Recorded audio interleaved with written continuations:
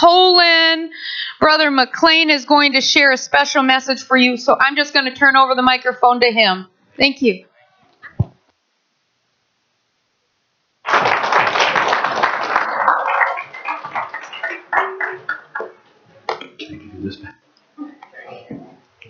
That's fine.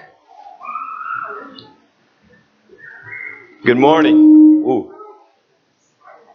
It's a privilege to be here, and I want to thank Pastor Brenda and the rest of the pastoral staff for allowing us to come. I think the last time that we were here was about 8 years ago. It's been a while. We've been in Poland for 15 years, and a lot of that for us to be able to be there in Poland so long is because of you. It's your monthly support, your faithful monthly support that you've given to us. It's your prayers. It's the love that you've shown to us every time that we are able to come and see you. And we just want to thank you from the bottom of our hearts for all that. I also want to thank you for Speed the Light. We have had in Poland now 7 vehicles, not personally for ourselves, but with the other missionaries that have come on board and have joined us in Poland. When we first arrived there, we were the only missionaries from the Assemblies of God that were there. And since then, we've had 4 other couples come. We've got another one coming that should be there by the time we get back. And I just want to thank you because that Speed the Light has allowed us to speed the light. Exactly what it says. It's allowed us to go to places where we wouldn't be able to go without those vehicles. We just got our second Speed the Light vehicle for ourselves because we lost the drive shaft in our first one. And we had to replace it, and now we have a 4-wheel drive Isuzu pickup that we use because we are ministering to a group of hunters, 120,000 unreached people in Poland that we're able to reach to. And I'm going to share some of the story behind this morning, but because of Speed the Light, now we can get into some of those back roads and some of those trails and some of those places we wouldn't be able to get with the other vehicle that we had. So thank you, young people, for giving to Speed the Light. Also, BGMC, I was delighted to watch this morning. That was so cool. About 15 years ago, we were given from BGMC $30,000 to develop a curriculum for Poland for the catechisms that would normally be in the public schools. Because in Poland, it's a nation of 99% Catholic people that are not taught about having a relationship with Jesus Christ. They're taught about traditions. Are not taught how to love Christ. They're not taught how to be born again. And so in the public schools, they are run by the Catholic Church. And in the public school, the catechism is all Catholic tradition. In 2004, the government gave the Pentecostal Church of Poland the right to become an entity that would have their own curriculum and could teach their own curriculum in the schools. However, because we didn't have that curriculum, we couldn't do it. And so it was always reverted back to the Catholic Church. In 2002, when we arrived, we were given $30,000 from BGMC to develop a curriculum. And now, in our Sunday schools, we teach that curriculum, which is accepted by the public schools. And so our kids coming to church get 1 hour of credit towards that curriculum because of BGMC. And to even make it better than that, the government pays our teachers to teach the curriculum. How can you beat that? And so thank you for this. I know that sometimes young people and children and even adults, sometimes it's a sacrifice to give to missions. And we understand, what it means to sacrifice money. We've had to do it in the past, and we've done it in the past. And you know what? I want you to know this. God always blesses when you're a happy giver. When you give from the abundance of your heart and you give to God sacrificially, it comes back to you. It may not come back to you financially, but it comes back to you, believe me. We have seen God do great things through giving. And I just want to thank you from the bottom of our hearts. And I mean that from the bottom of my heart. Thank you for your giving, all of you. Thank you for that. Lord, you want to just share a couple? We're just getting over, excuse our voices and our coughs. We are just getting over, I think we had pneumonia. I walked into a church about 3 weeks ago, and I walked in, and I didn't really do anything. And a man walked up to me and said, God told me to pray for your lungs. And he prayed for my lungs. And the next day I was sicker than a dog. And I thought, wow, what kind of prayer was that? But I believe that God used that man to pray for me so that these infections that I had in my lungs, he didn't know this, but a week before I was cutting down trees and I had to sit down a couple minutes and I had to say to Lori, I said, Lori, I'm out short of breath. There's something wrong with me. I can't breathe. I'm not like this.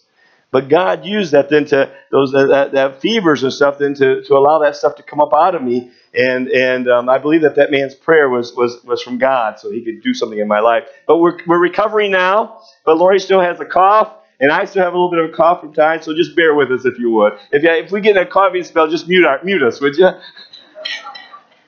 Thanks for the water earlier. It is a privilege to be here again today, and we want each of you. We have a table out back in the foyer after church. If you do not have our prayer cards, we need your prayers. We have our information is on that, and so take that home. Pray over Poland. Pray over the McLeans, Skeets, every day, every night, every time God puts us on your heart. Pray for us that we can continue our ministry. That God will just continue to use us to further the kingdom of God. We do want to bring you greetings from Kościół na Zaciszu in Warsaw, Poland. They send their greetings to you and just want you to know that you are so precious in their eyes, that we can be part of them and work with them in all across Poland. We do have 2 boys on our picture in the foyer. I see that you've got our older picture on there. Our boys are now grown. Before we left for Poland 5 years ago, we married both of them off within 3 weeks of each other. That's why he's got a gray beard now. But, we are, just blessed and now have 2 beautiful granddaughters. So they're all in Michigan. So when we get to different parts of the state, we can visit and love on them and spoil them rotten. So it's just a privilege. We are. This is kind of a Polish traditional dress after you hunt. Everybody, they take off their hunting clothes and they put on their good ones. So this is why we've got kind of these different clothes on. Our poster out there shows our dress uniforms that we don't have on today. But this is what we wear when we signal for hunts. And we have signal horns, if you've never seen anything like this before. It's without any valves. Everything is played by natural tones. So we do a lot of those things. Rich has learned to do that. He'll share a little bit more about that. But I think my voice is done. Okay. Again, thank you for having us. It really is a privilege and an honor to be here. And when I came in the doors, I was so surprised because this church has changed. And it looks like to me like you've grown. And Pastor, that's great. You're doing a great job. And as a pastoral staff, you should be proud. Thank you for making us so welcome. We walked in the doors. The girls opened the doors for us. Some people met us. They set us all up. And it was just wonderful. And that's great. It just made us feel so welcome. And we want to thank you for that. I'm going to talk more about Poland, but I'm going to preach as well. And so I'm going to combine the two together if I can to share with you what we're doing along with the miracles of God. I want to talk to you today about purpose. My wife and I are church planters in Poland, and over the last 8 years, we planted 4 churches in Poland. Now, that doesn't sound like a lot, but in Poland, it's huge. The first church plant that we planted 2 months ago had 200 people in attendance. That is a miracle of God, a literal miracle, because we are talking about a nation that's a nation of 38.5 million people. It's just a little bit bigger than Michigan, but it's a 38.5 million people. And of 38.5 million people, only 35,000 of them are born again. Less than 1%, 0.08% actually. And so as church planners, what we want to do is we want to put churches in cities of 10,000 or more, because there's a lot of cities there that have 10,000. And we want to plant a church that does not have any evangelical church in it, and put a church there and get it started and let it grow. The first church that we planted was in Warsaw, which is the capital city of Poland. And the reason that we planted it there is because Warsaw is a city of 3.5 million people. And of 3.5 million people, there's only 1,000 born-again believers. And so we planted our first church there, along with there was already 3 other Pentecostal churches there, but we planted on the opposite side of town. We planted our first church, and that's the one that runs now about 200 people on a Sunday morning. That church, when it was running 43 people, planted another church. Think about that. And that was about 4 years ago. And about 4 years ago, we decided that we wanted to continue to plant churches, and so we found a little city called Pshasnish. Everybody say that, Pshasnish. Isn't that fun to say? We planted in a city called Pshasnish, about 60 miles from Warsaw, a city of about 25,000 people. And that church today is struggling. And I'm going to be honest with you. It runs about 12 people, but it's struggling because that place is a place that has a very traditional Catholic presence. And the Catholic priest has denied us from renting buildings. And any time that we would go into a building, we were renting a place that we called the upper room because it was in the top of a pizza parlor. And we would rent there, and as soon as the priest found out that we were renting an evangelical or a Pentecostal church was renting, he drove us out. He threatened the owner of the Pizza Hut that he would shut them down. And so we ended up moving to another place. And again, the priest found out. And then we tried to get into the we actually had an agreement with the fire department to rent out their hall in their fire department. And again, the priest found out and shut us down. So would you pray for Pshasnish? It's a church plant of about 12 people, and it needs a pastor, and it needs a place, because right now they're meeting in a home of a family. So will you pray for Pshasnish? The second, now when that church had grown just a little bit more, that first church, it daughtered a second church in a place called Putusk. It's a city of about 40,000 people. That church today is autonomous. That church today runs about 30 people. It's about 3 years old. Isn't that great? And then about 8 months ago, we decided to plant a church in a city of 120,000 people in a city called Płock. And that church today already is it's 8 months old, and it already has about 20 people. And God is doing some neat things. And the reason that we're church planters is because we believe that God wants to see everyone in this world hear the gospel and have a relationship with Jesus Christ. I'm going to share some more things that we do, but let me just start with the message. When we first applied for missions about 15 years ago, we had to go to a place called in Springfield where we went to a school of missions. And over a 2-week period, they teach you everything there is to know about missions. And I don't know about you, but I cannot gather everything in a 2-week period of time. But there are certain things that just stuck out in my mind. And one of those things that stuck out in my mind was this. The thing that stuck out the most was they told us that when you go to a foreign country, you be careful with your hand gestures. Now, I'm a type of person that when I preach, you'll see my hand just fly, and I'll be doing stuff with my hands. And so I had to really watch my hands when I went to Poland because I didn't want to do something with my hands that would offend somebody or cause offense to somebody. And so when I was over there, my wife and I, the first week after we got our speed light car, we were driving down the road, and we're driving past these bus stops, and we're driving past these corners, and people are doing this to us. And we're going, wow, these people are so friendly. And so we just waved back as we chugged along in our car. And they would go to the next bus stop, and they'd go like this to us. And we would wave at them, and we'd just go on with our car. Come to find out, what they were doing when they were doing this to us is they were actually doing this. They were hitchhiking. And we were going by them as they were hitchhiking, trying to get a ride from us, and we were just waving at them. They're hitchhiking, and we think that they're just being friendly, and so we're waving back. The second thing that happened was in Poland, I was driving by, and I came to a crosswalk, and I stopped because a lady was crossing the walk, and I probably stopped rather abruptly because I didn't see her at first. And so when I stopped the car, she looked at me, she turned around, and I can still see her go like this to me. And I thought, man, that's pretty rude. I stopped for you, lady. Why are you being so rude to me? So I, being the stupid American as I was, I took my hand and just went right back to her.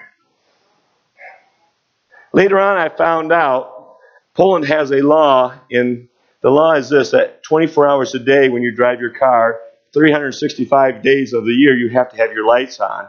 And she was simply telling me to turn my lights on. To this day, I have not found that woman to go back to her and apologize.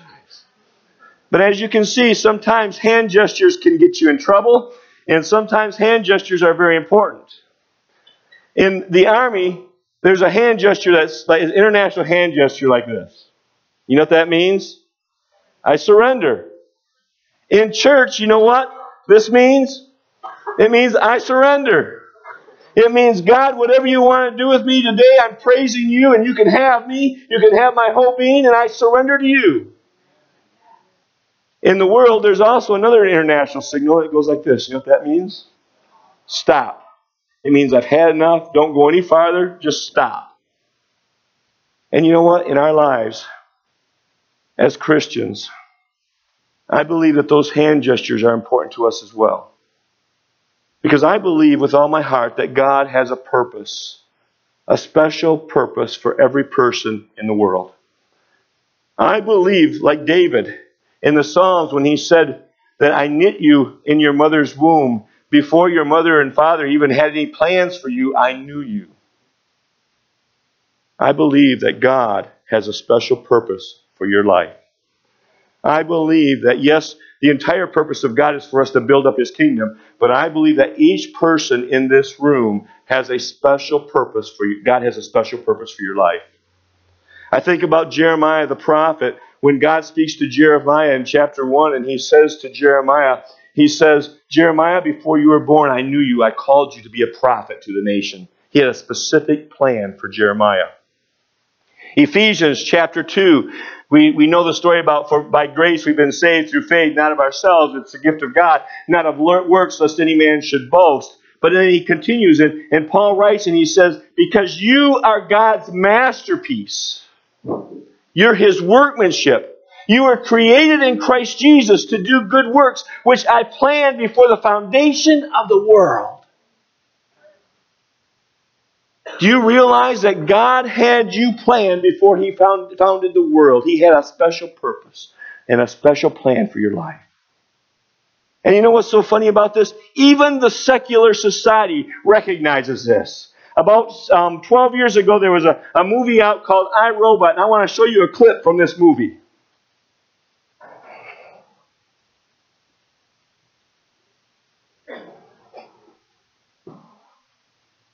I guess anything's normal for someone in your position. Thank you. You said someone, not something. Sonny, do you know why Dr. Lanning built you? No. But I believe my father made me for a purpose. We all have a purpose. Don't you think, Detective? Even Hollywood recognizes that we all have a purpose. And I'm here today to tell you that I am 120% convinced, 1,000% convinced, that every person in this room has a God-given purpose. You are God's masterpiece. You are God's creation, created before the foundation of the world to do good works, the works which God had planned for us. I believe that. And we, as God's workmanship, can do one of two things.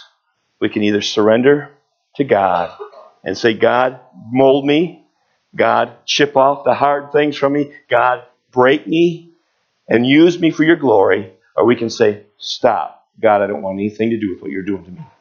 Because sometimes in finding the purpose of God, it takes a shattering of our will. It takes a shattering of our life. It seems like sometimes we have to throw away our abilities. We have to throw away the things that we think that God wants to use in order for Him to do something with it. Sometimes we have to throw everything away and let Him start from scratch in our lives with a purpose that He wants to do with us. In a city called Tehran, Iran, how many of you have ever heard of that little city? There's a palace there, and this palace is a palace of the kings. And a few hundred years ago, they were trying to make this palace the most beautiful palace on earth. And what they thought they would do is they would order these special mirrors from France, and they would put them in the entranceway of that palace so that when people came in, they would say, wow, this building is excellent. And so they ordered these mirrors, and when these mirrors arrived in Tehran, what they found was that every one of those mirrors was broken. They had just spent how many hundreds or thousands of dollars on those mirrors just to find them all broken. And they were getting ready to throw them out when one of the designers came up with a plan. And he says, let's just take those shards of glass and let's just begin to put them in the ceilings and on the walls. And today, when people walk into this Palace of the Kings in Tehran, they say, look, who put the diamonds and who put the gems into the ceiling of this building? Because this is what it looks like.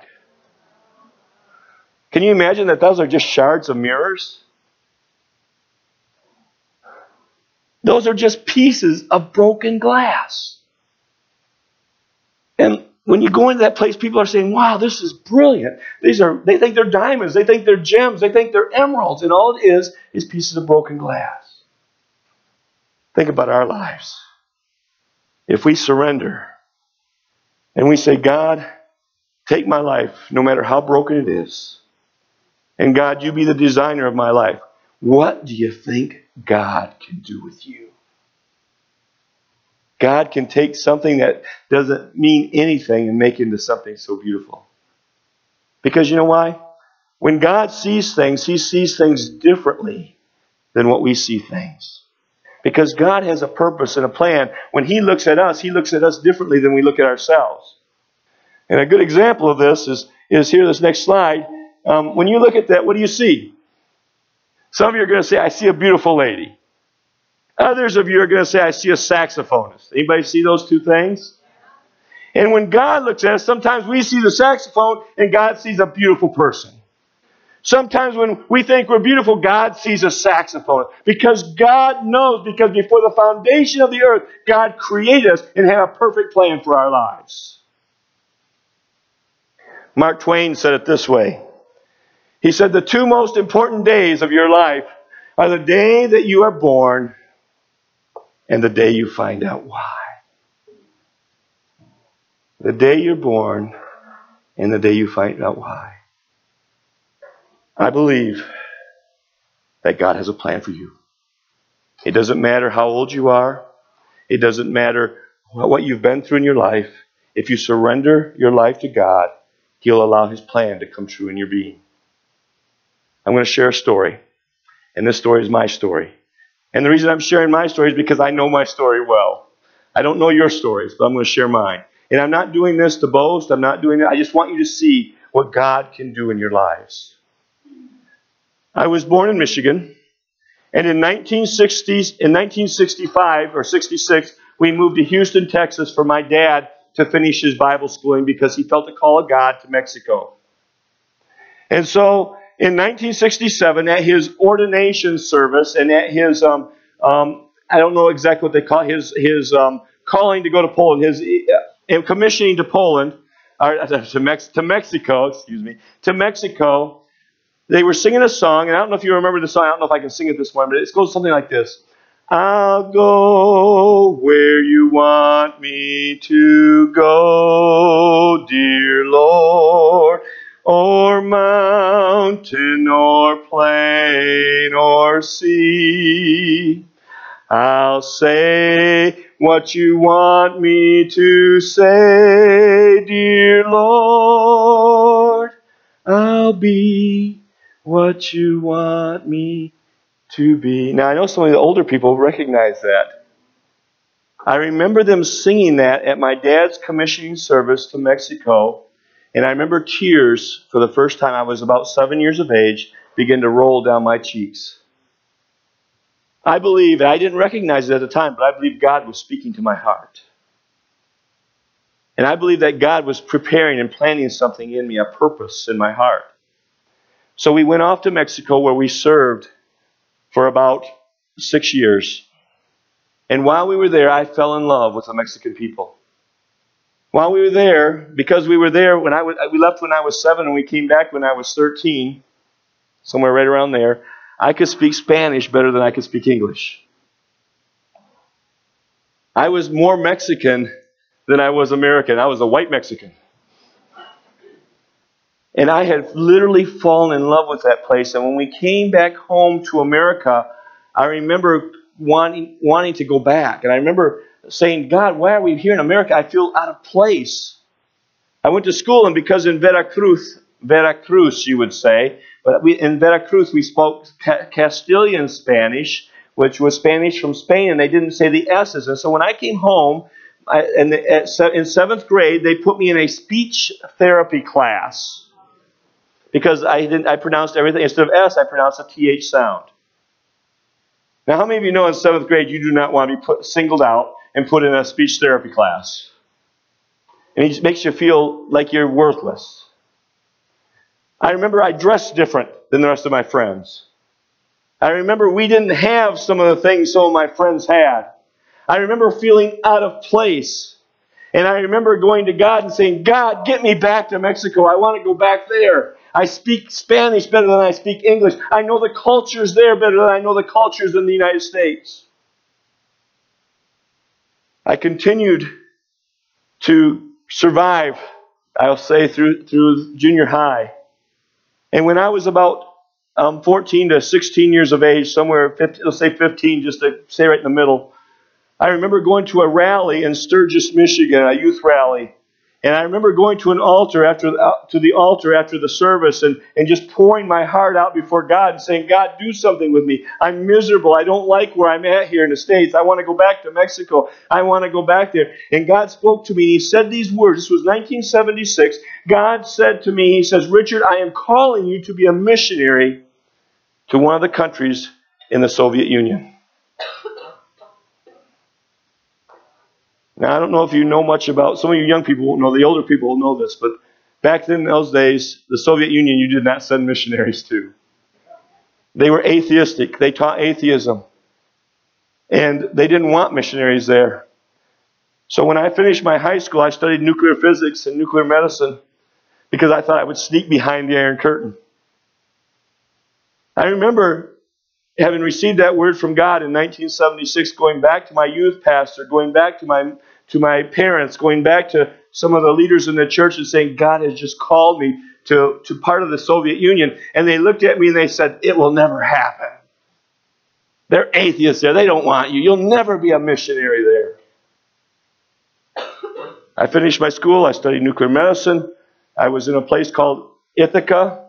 I was youth pastoring in a little church in St. Louis, Michigan called Parkside Assembly of God. And it was on a Wednesday evening, and I will never forget this. I was working in the hospital. I came home from the hospital. I was going to go to youth service that night. And I turned on the news for just a moment. And when I turned on the news, I saw a man take a hammer and begin to swing this hammer and hit this wall. And pieces of this wall began to fall off. And I remember God saying to me, He said, Richard, I'm doing this now to remind you of your calling. This was 1989. It was the fall of the Berlin Wall. I was excited. I went back and began to finish up my schooling through Berean to get my pastoral studies so I could get my certificate of ministry, so I could get my license to preach and get my ordination so I could become a missionary. And I was married, and so I had two jobs. I had a youth pastor job, I had a secular job, and now I was studying. And so what would take some people maybe a couple of years, it took me about 10.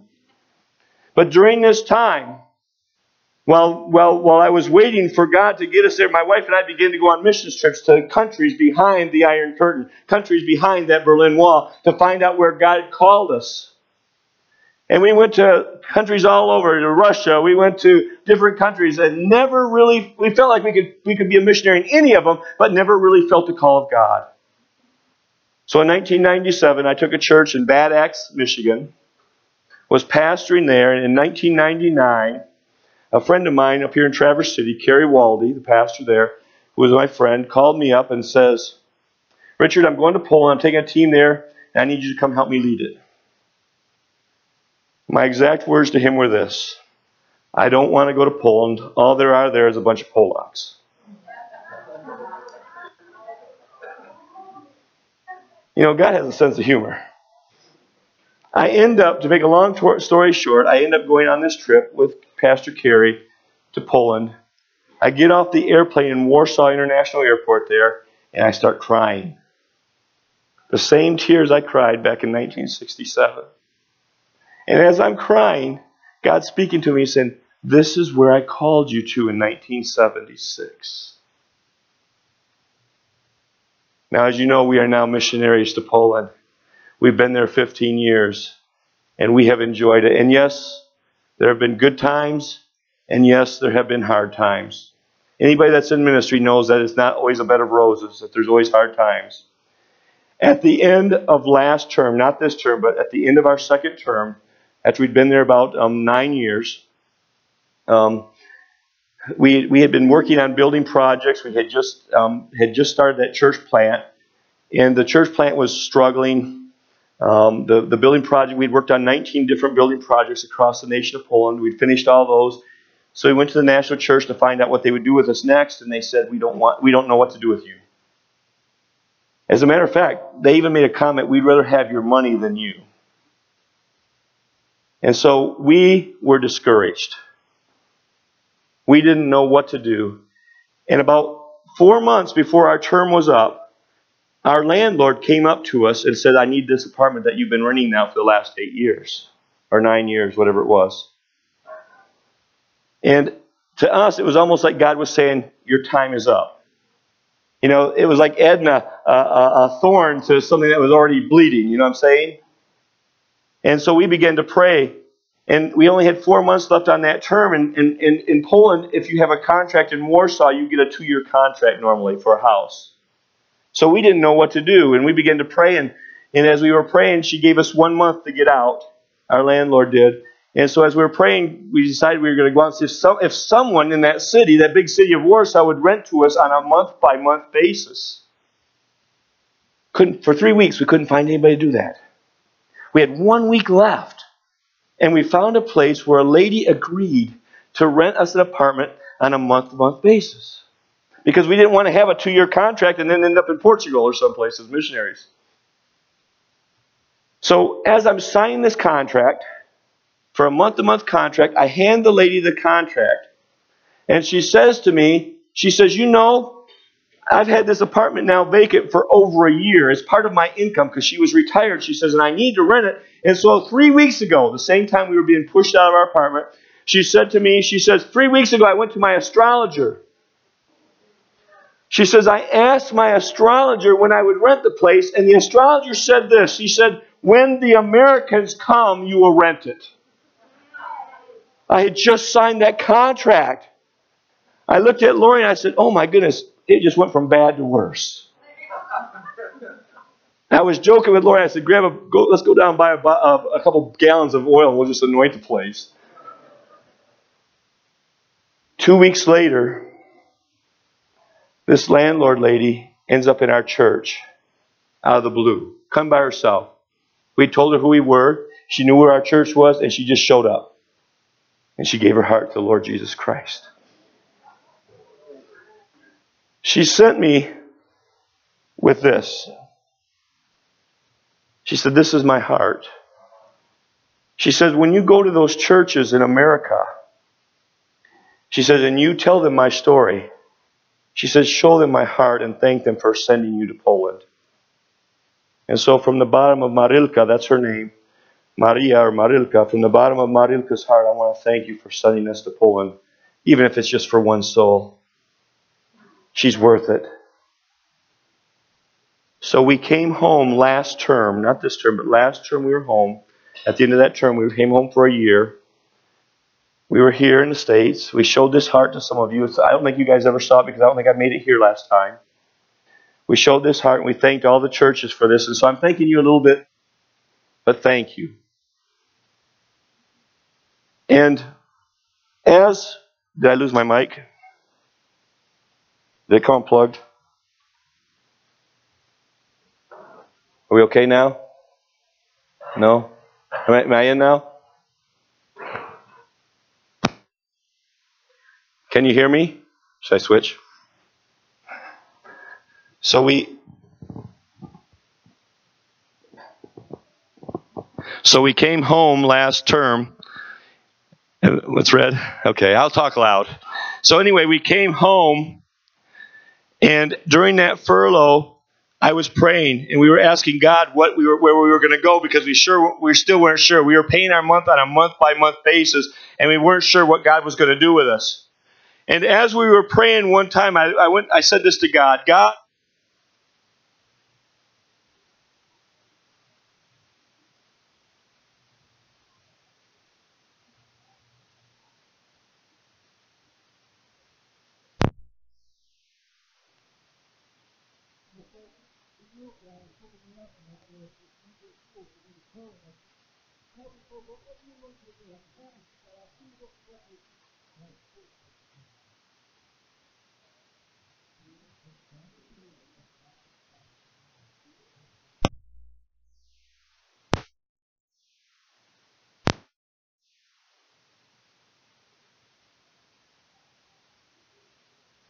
By faith, we went back to Poland. And when we get back to Poland, 1 week after we're back there, Marilka, the lady whose heart I just showed you, her stepbrother comes all the way from Poznan, which is about 5 hours, from Poznan to Warsaw to meet me. He says, Richard, we're going to take you and introduce you out of the blue. He says, we're going to introduce you to the Polish Hunting Association. And he's already got a meeting set up for me to meet the headhunter, not the headhunter, but the headhunter of Poland. So I go to this meeting, we talk for a while, and they said, yes, it's possible for you to be a hunter in Poland.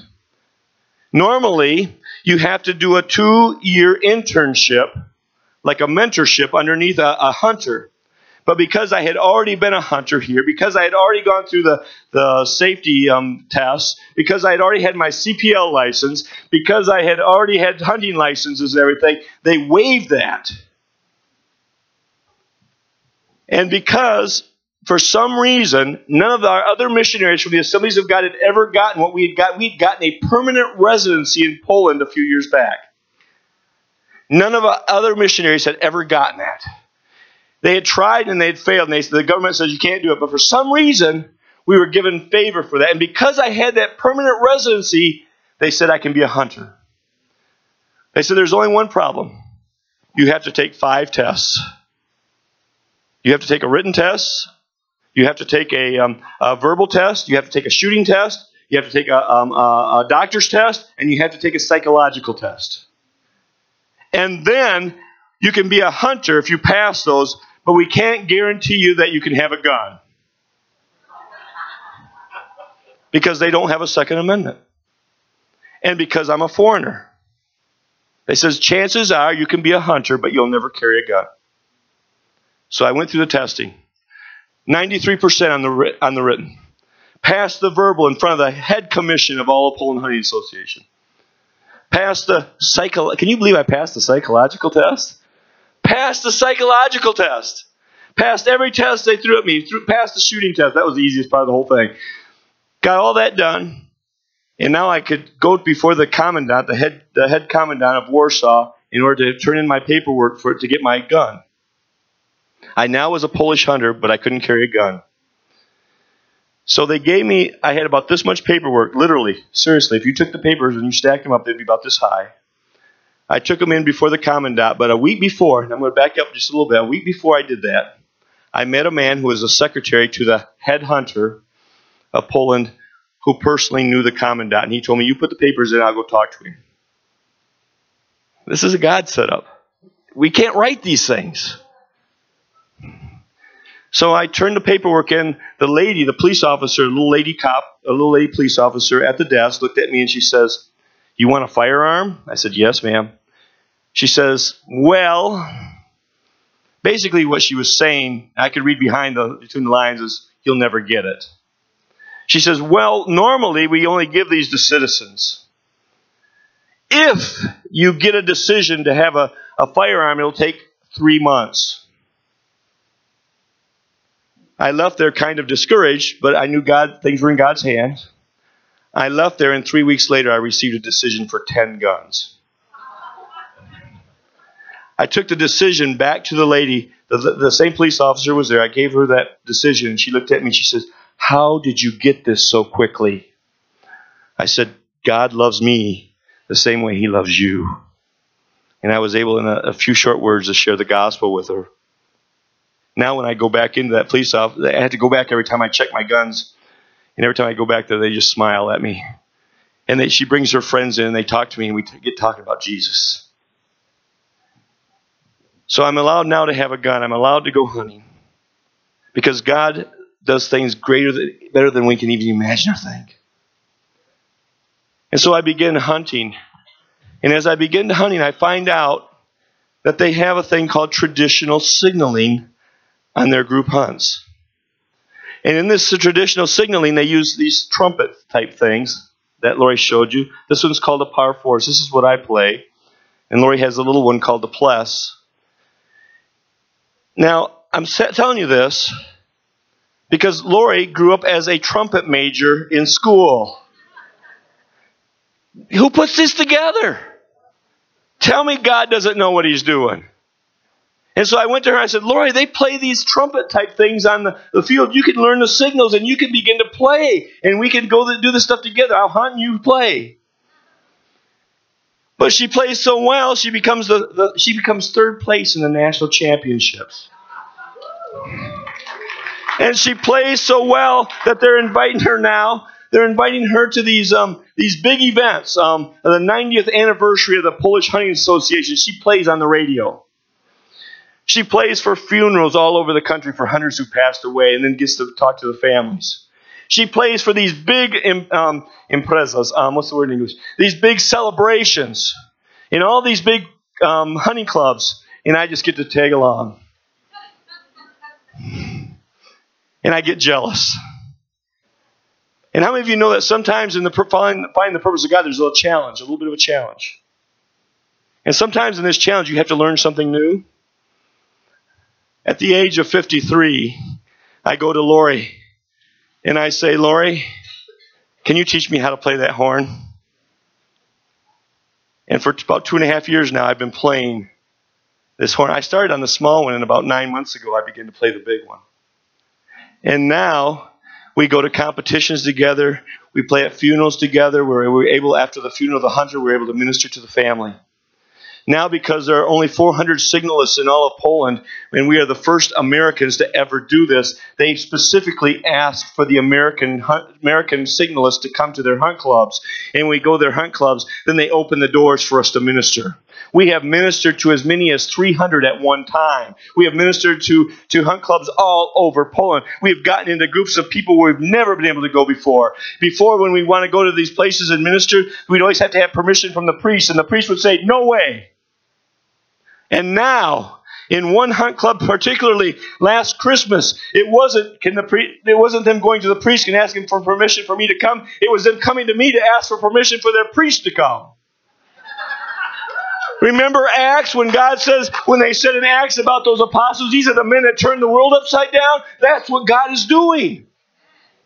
And God can do that when you find your purpose in Him. As a matter of fact, just before I left Poland, in order to be a true signalist, you have to be part of the club. And you have to play Class B. And because I'd only been playing for about 2 years, I'd only played Class C. And so just before I left, my goal was to make it in Class B and to try to get 150 points so I could become a signalist, part of the club. And I scored 260 points on that test. And that was God. It was God who gave me the abilities that I never had. I'm not a music person. I could not read a note of music. But now I've taken a course in reading music, and now I can read music, and I can play a horn simply because God has given me those abilities, because God has had a purpose for my life, just like God has a purpose for your lives as well. And sometimes we don't know what those purposes are. But I want you to know that God knows more than all of us know together. And God has a plan. And God has a specific purpose for your life. And I want you to understand that I believe that this is my purpose, to be a missionary in Poland, to be a hunter in Poland, where God can use my passions for His glory. And God will use your passions for His glory if you allow Him to do that. God wants to use the thing that you love the best. If you'll surrender it to Him, God can use those things for His glory. I want to share a story with you. I'm sorry I've kept you. I think I probably kept you pretty late. But I want to share a story with you. It's a true story. It's a story about a lady named Brenda.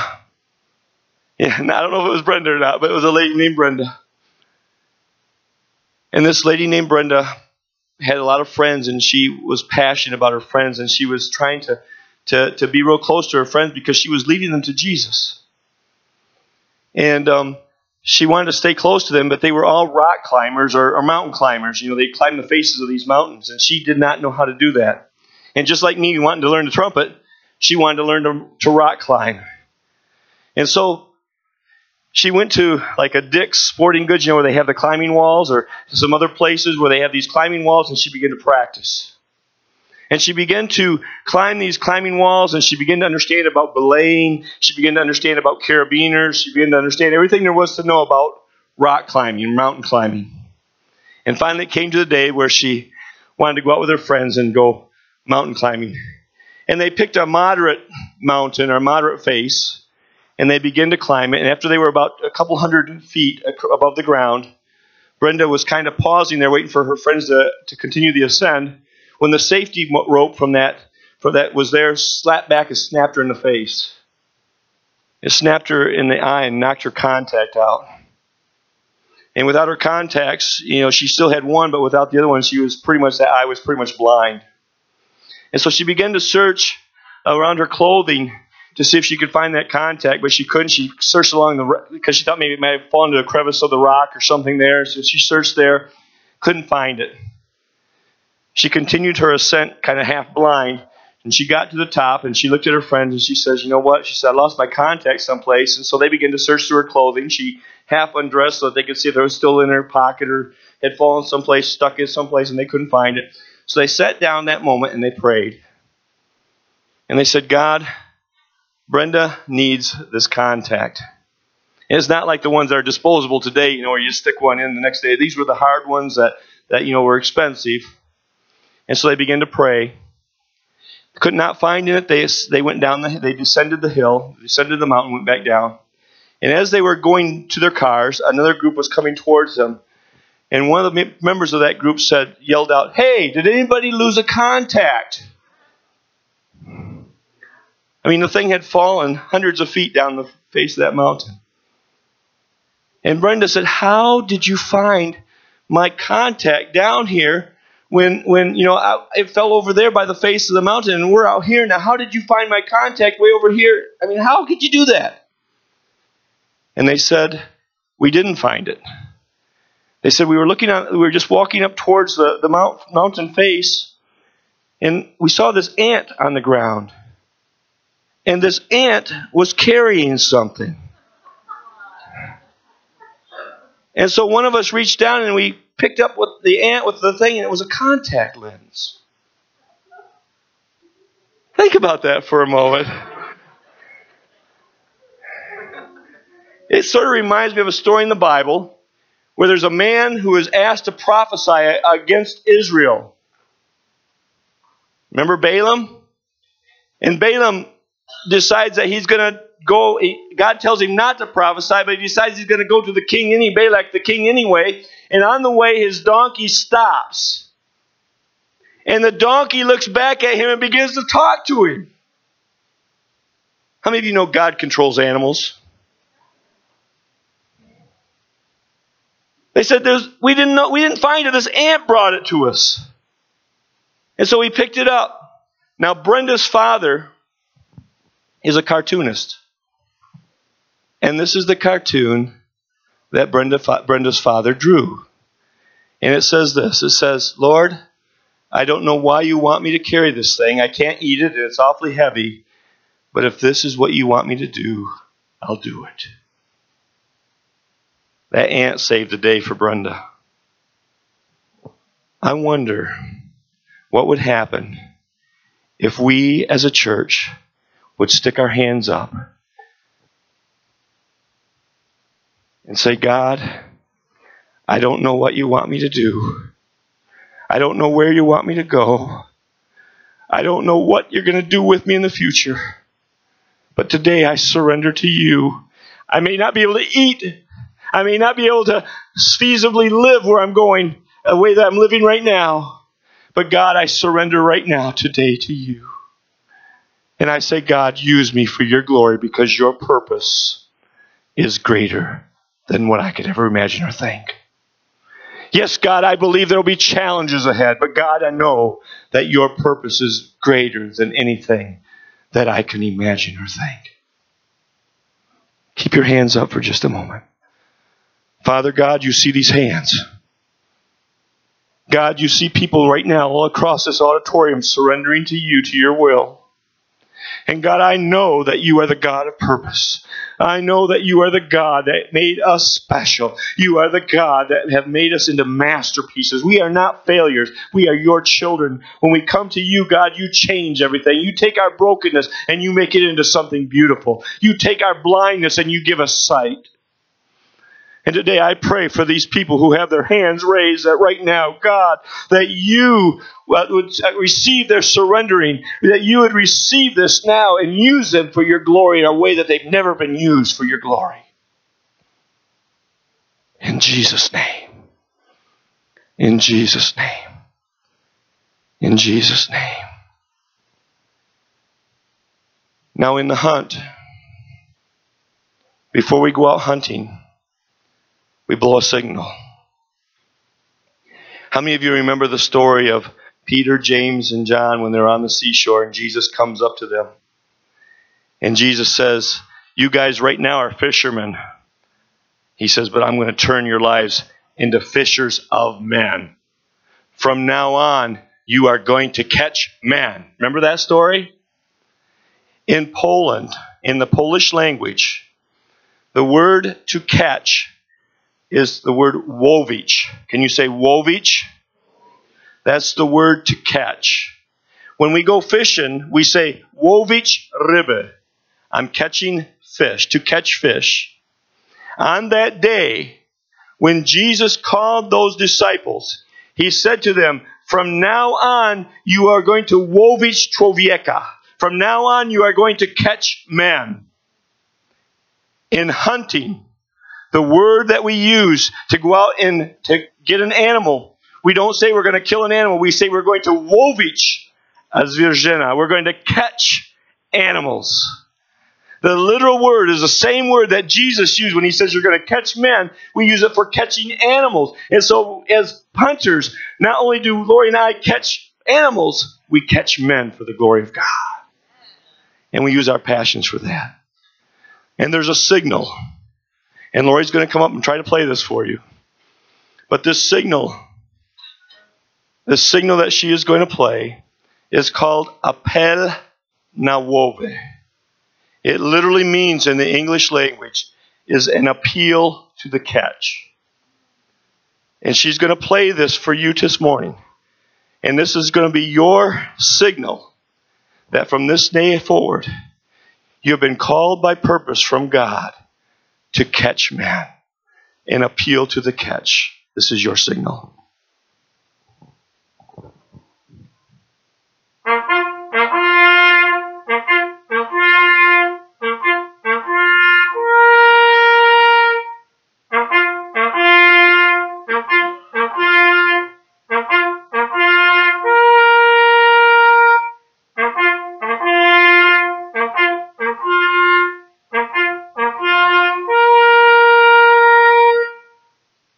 Amen. Amen.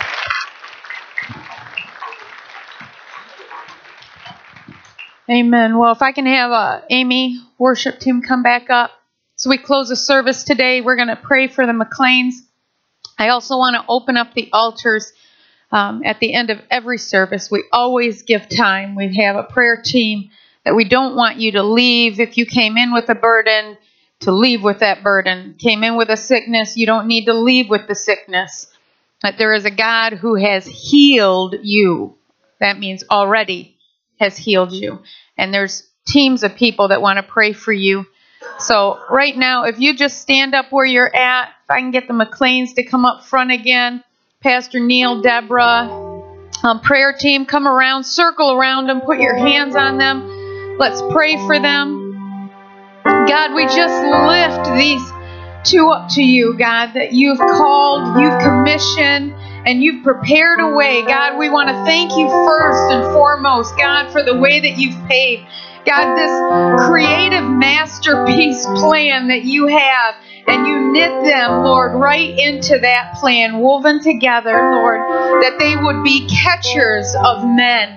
Lord, and you've knit them together You've knitted your plan together with the passions that you created within them, God.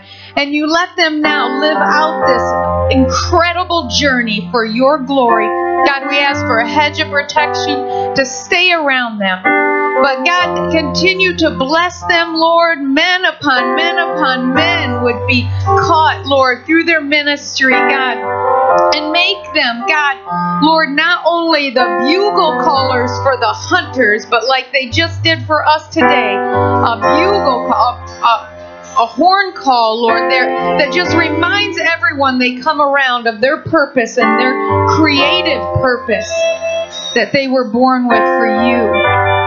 God, we just ask right now, Lord, continue to open doors for them that no man can shut. Jesus' name, Jesus' name. If you've got a prayer, if you want prayer today, please come.